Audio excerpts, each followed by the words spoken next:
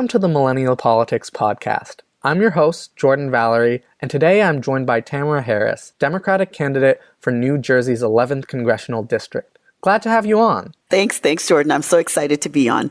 Thank you. Yeah, I'm excited for this conversation. So to start, could you tell us about your background? Sure. If I had to describe myself in 3 words, it would be businesswoman, advocate, and mother. And I come to that because of multiple reasons. But as background, I was born in the U.S. Virgin Islands. I was born on the island of St. Croix and spent my early elementary school years in St. Thomas. And my dad worked for a senator on the island, and my mother was an administrative assistant. And I grew up around politics as my dad at the time, who was an older dad, worked for a senator on the island in his office as pretty much as his researcher and chief of staff for most of the time. And I would say that, when it comes to advocacy, I learned very early in life that while most people say politics is local, I learned that policy is local. I grew up going to my dad's office with my brother after school and was really intimately connected to the impact that an elected official could have on the community, because people would come in to the office to ask for help with finding a job or asking for support for education or some other initiative, some other social justice initiative, or to help, their young adult who had been arrested, or actually asking for help with legislation that they wanted the senator to sponsor to promote business or some other economic initiative. And then I also had the capacity to answer the phones sometimes. And then when I was finished with my homework, I would actually be able to go upstairs and listen in on the Senate sessions and just sit and watch 16 legislators actually debate law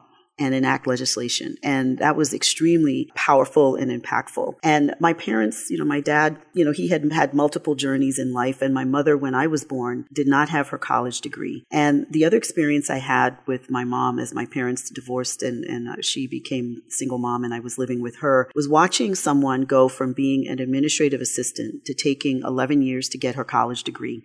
I actually graduated from college before my mom did. But once she had her degree, she actually went on to get a job as an executive assistant with someone back on the island. And from that opportunity, rose to the ranks where by the time she retired, she became the vice president of human resources at Banco Popular for the region in the Virgin Islands. And so, as a young girl, as a young woman, it was just drilled into me that education was the key to a better life. I saw it personally through my mom. I lived it personally on my journey. And so that was just something that always stuck with me. So my education journey as a result of that was attending a high school in Philadelphia, Magnet High School. And I have degrees in economics and my master's in business from the University of Pittsburgh. And then later on went on to get my master's in social work and public administration from NYU. And one of the things that I would say about my education journey is that, again, growing up in the islands to an older parent obviously meant that I had older relatives, older grandparents. And so I grew up around the elderly. I mean, by the time I was in high school, my grandmother was in her 90s.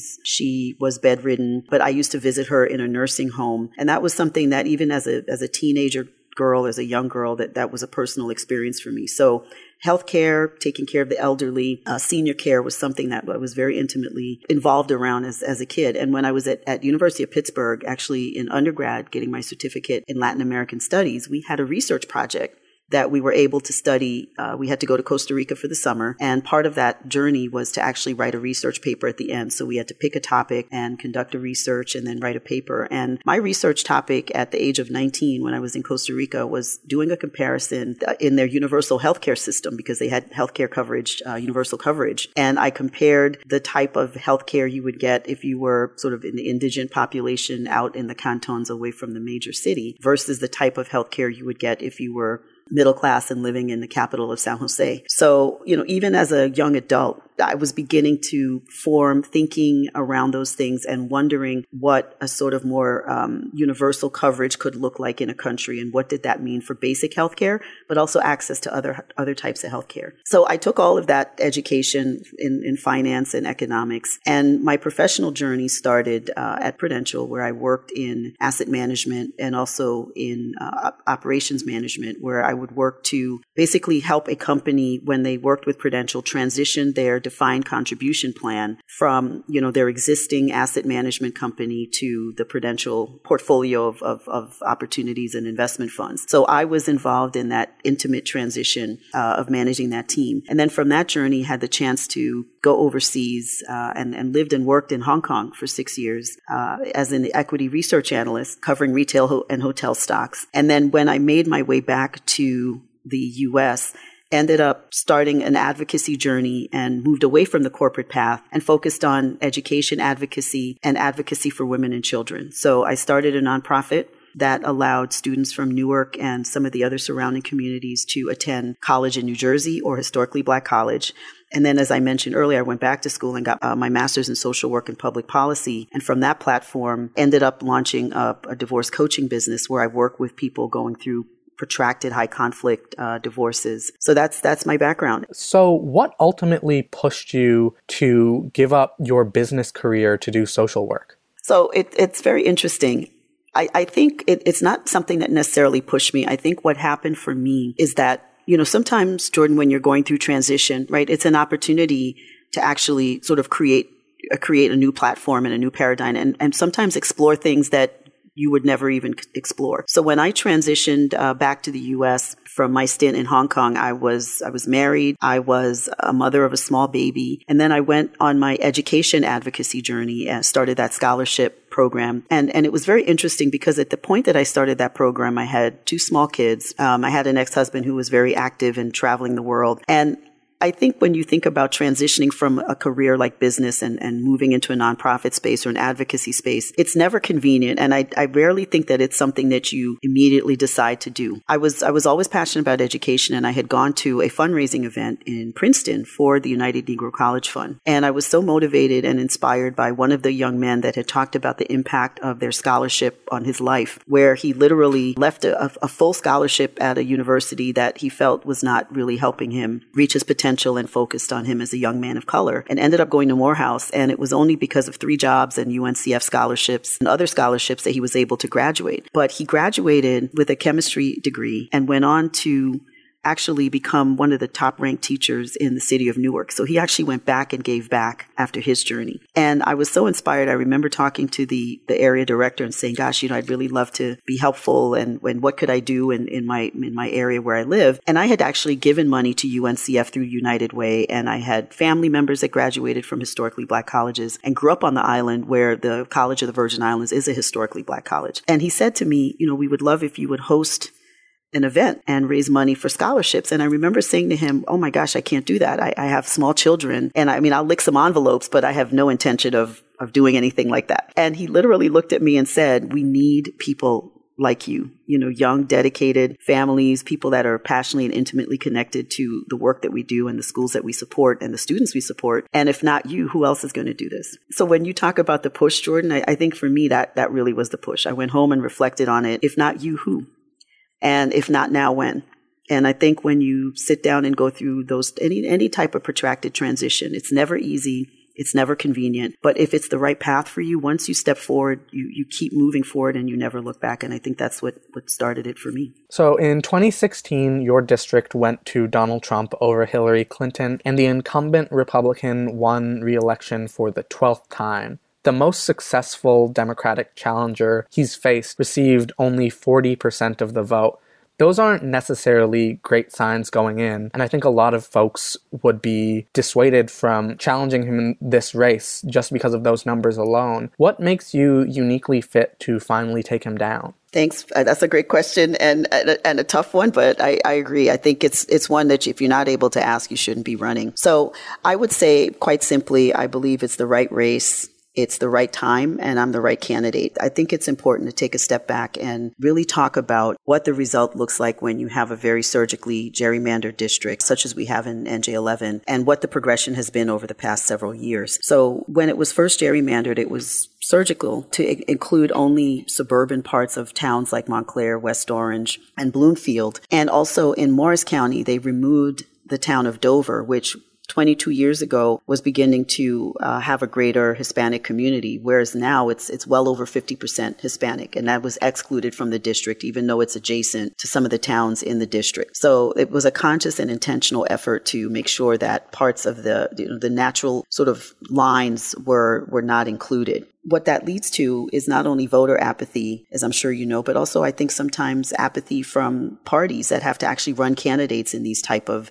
environments, because unless you're willing to really look deeply for the right type of candidate and be willing to invest a lot of resources it's always going to be sort of an insurmountable process and feat. And then once you have an incumbent that's been in the seat for so long, where it's almost, they're getting embedded in the community, their reputation precedes them, it almost becomes this Herculean effort. So what you've seen is a lot of types of candidates that have been very involved with the party, but not necessarily the right candidate to run against the incumbent. 22 years ago, when it was gerrymandered and very suburban and very sort of monolithic, it was an easy race. But to your point, Jordan, you make two very distinctive points. And I think we had in 2006, Michael Moore actually ran a ficus tree against him. That's how hard it was to beat this candidate. And the tree didn't win. But when you look at 2017, to your point, even though the district went for Mitt Romney and John McCain by higher single digits, it only went for Trump by 1%. So what's clear is that he doesn't have the mandate. And as you know, because we don't have any walls in New Jersey,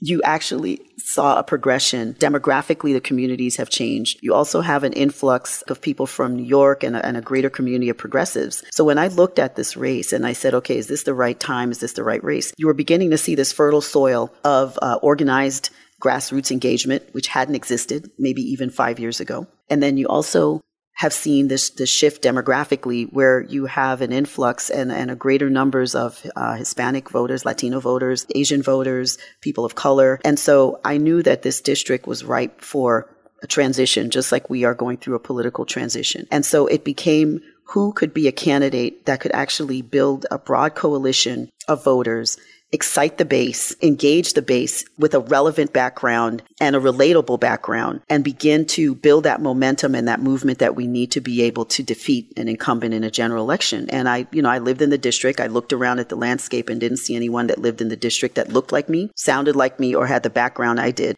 I've lived overseas. I have a global experience. I speak Spanish. I'm from the Caribbean. I have a background in finance and social work. I have an intimate exposure and experience to a lot of the issues that are facing our communities and our country. And I have the policy and the advocacy background to be a unique and clearly unique voice at the table, advocating for people in our district, but also people in this country. And so with that, I decided that I could look around and try to find someone that looked like me, or I could be that person. And Jordan, for me, at the end of the election that we just had in 2016, one of my favorite quotes is, if you do the same thing over and over again and expect a different result, that is the true definition of insanity. And the thing I asked myself was, what was the new thing I could do? And so instead of trying to support and finance the candidate, I decided to be the candidate. I come with the skill set, the background, the energy, and the capacity to serve. And to me, it's the next step in the spectrum of my political advocacy to be able to offer my background, my experiences, and myself to the electorate. So you've emphasized education as one of your top issues. What would you do as a member of Congress regarding the issue of education? So my two priorities obviously would be not just the student support. So if we look at the different components of education, obviously there's early education. So I am definitely for universal pre-K. We have to give more children across the country a fair opportunity to succeed. As I talked about, our country is going through a crisis where the things that my generation took for granted in terms of, economic mobility and economic access are slowly being stripped away from us. And, research has shown the earlier you engage young minds with reading and attention and being able to be in a learning environment and foster that love of learning and that brain development, the better you are going to be as a student, the more viable you are going to be in terms of completing your education path. And, I lived in Asia for 10 years. I lived in Hong Kong for 6 years and Beijing for 4. And I have to tell you that,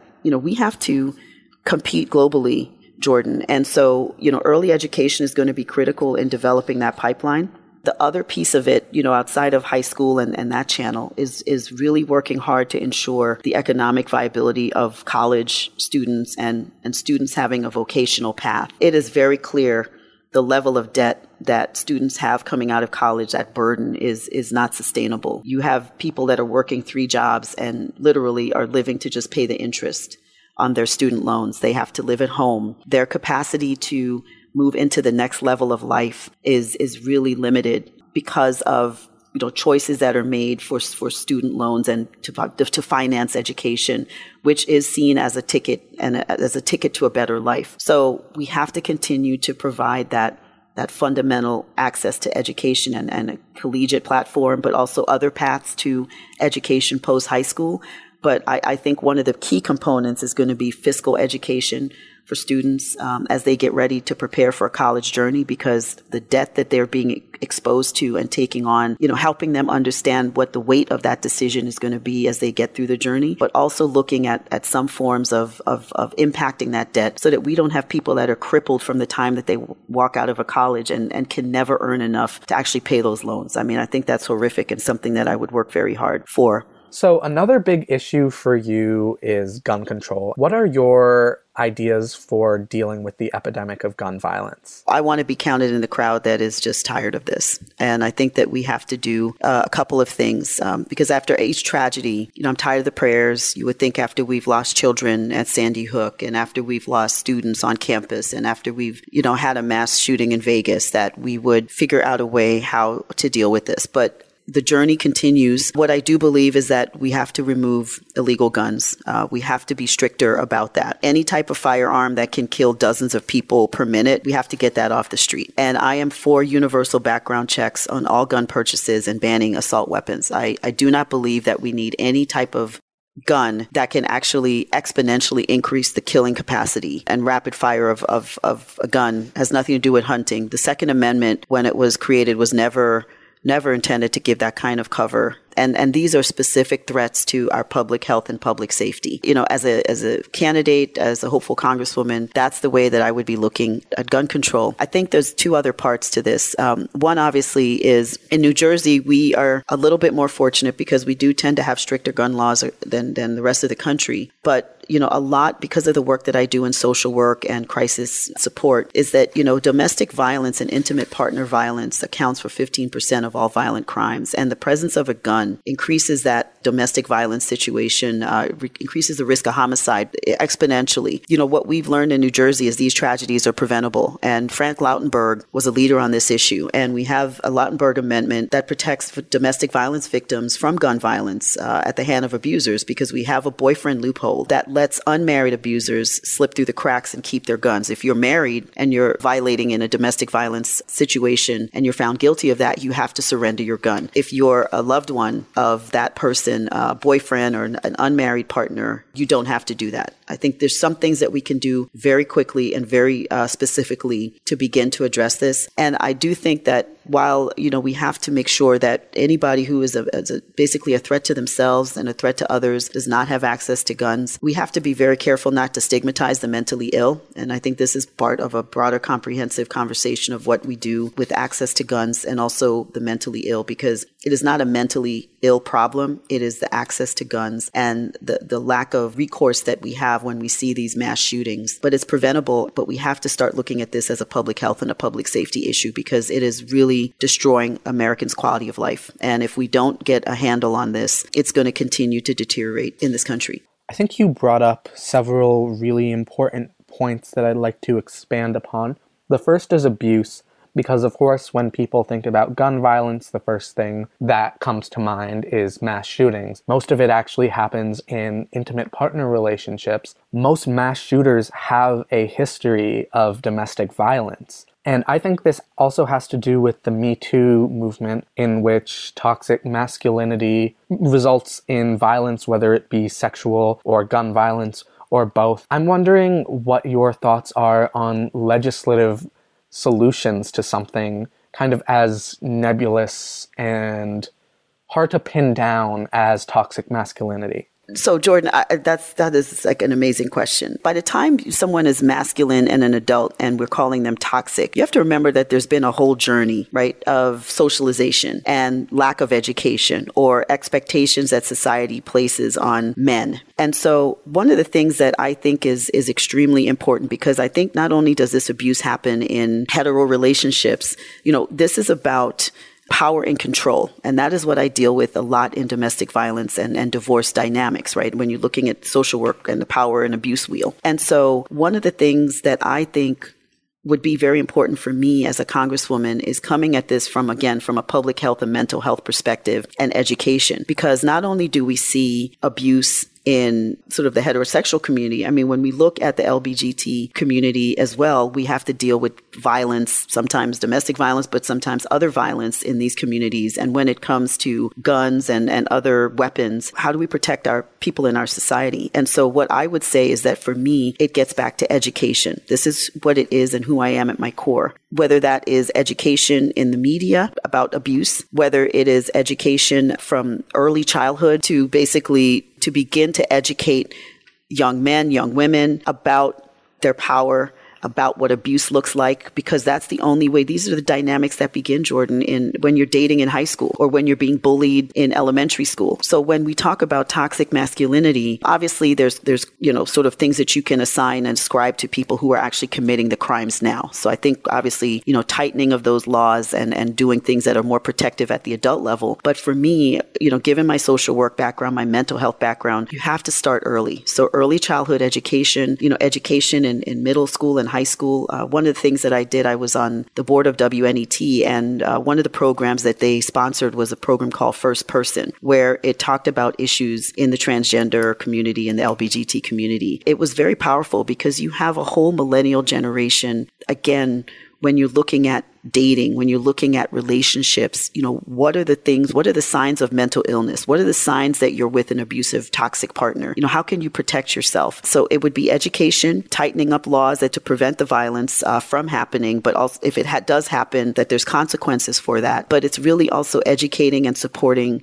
victims of this abuse and this violence, because when there's guns in the home and you have an abusive partner and you have children, most sort of more vulnerable partners in the abuse dynamic will go back to that partner if they don't have the right resources and support. So as a mental health professional, that would be part of my work, is making sure that, we are doing things at the federal level, the policy level, at the mental health level, to be able to maybe provide support and programs for these women who are victims. One of the last things that I would touch upon to that question about abuse and affecting toxic masculinity, which seems indirect, but I think is very impactful, and I presented on this to the Georgia State Bar and many other presentations, is the relationship between making sure that we keep the census well funded, because measuring the communities will determine the type of funding that gets sent to programs such as the Violence Against Women Act.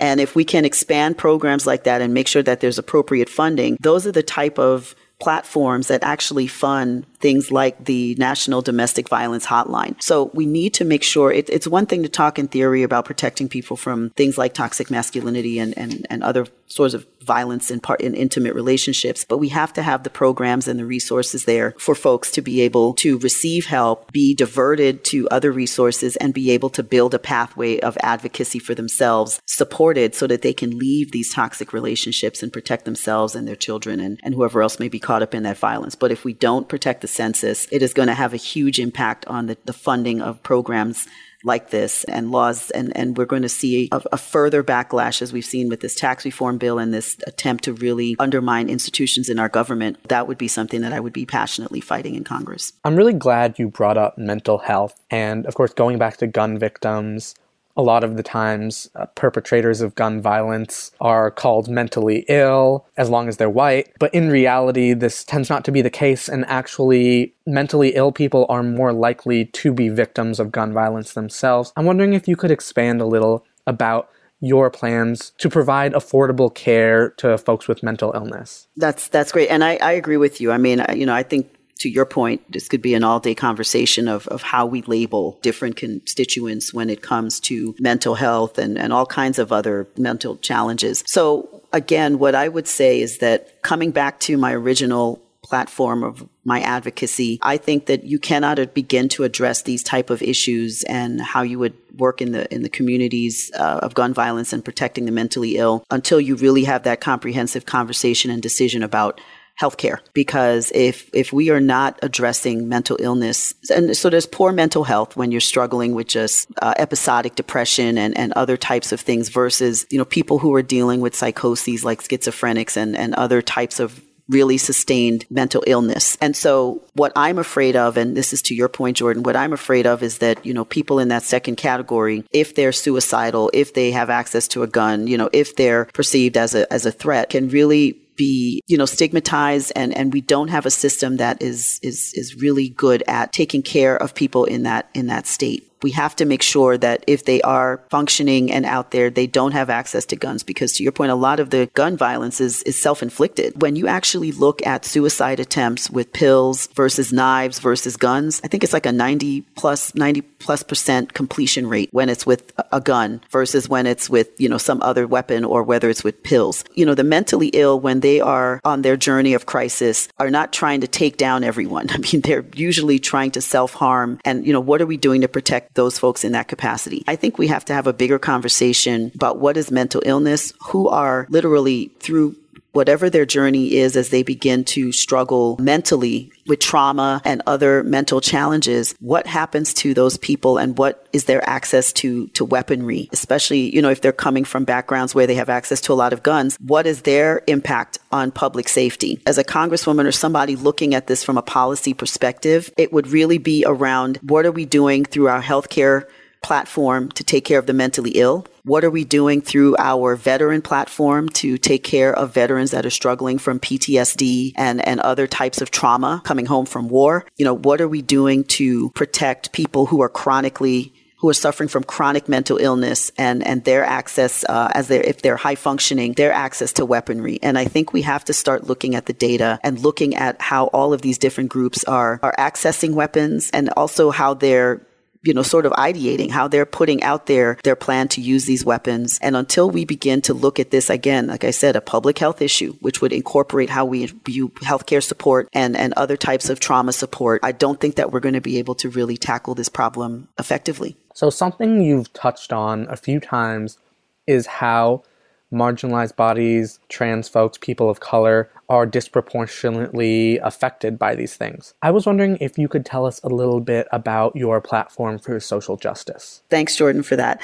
As a businesswoman, advocate, and a mother, and a philanthropist, I have been on a journey where for many years, I have supported organizations and institutions that have focused on people in transition, people who need advocacy, and some of our most vulnerable populations.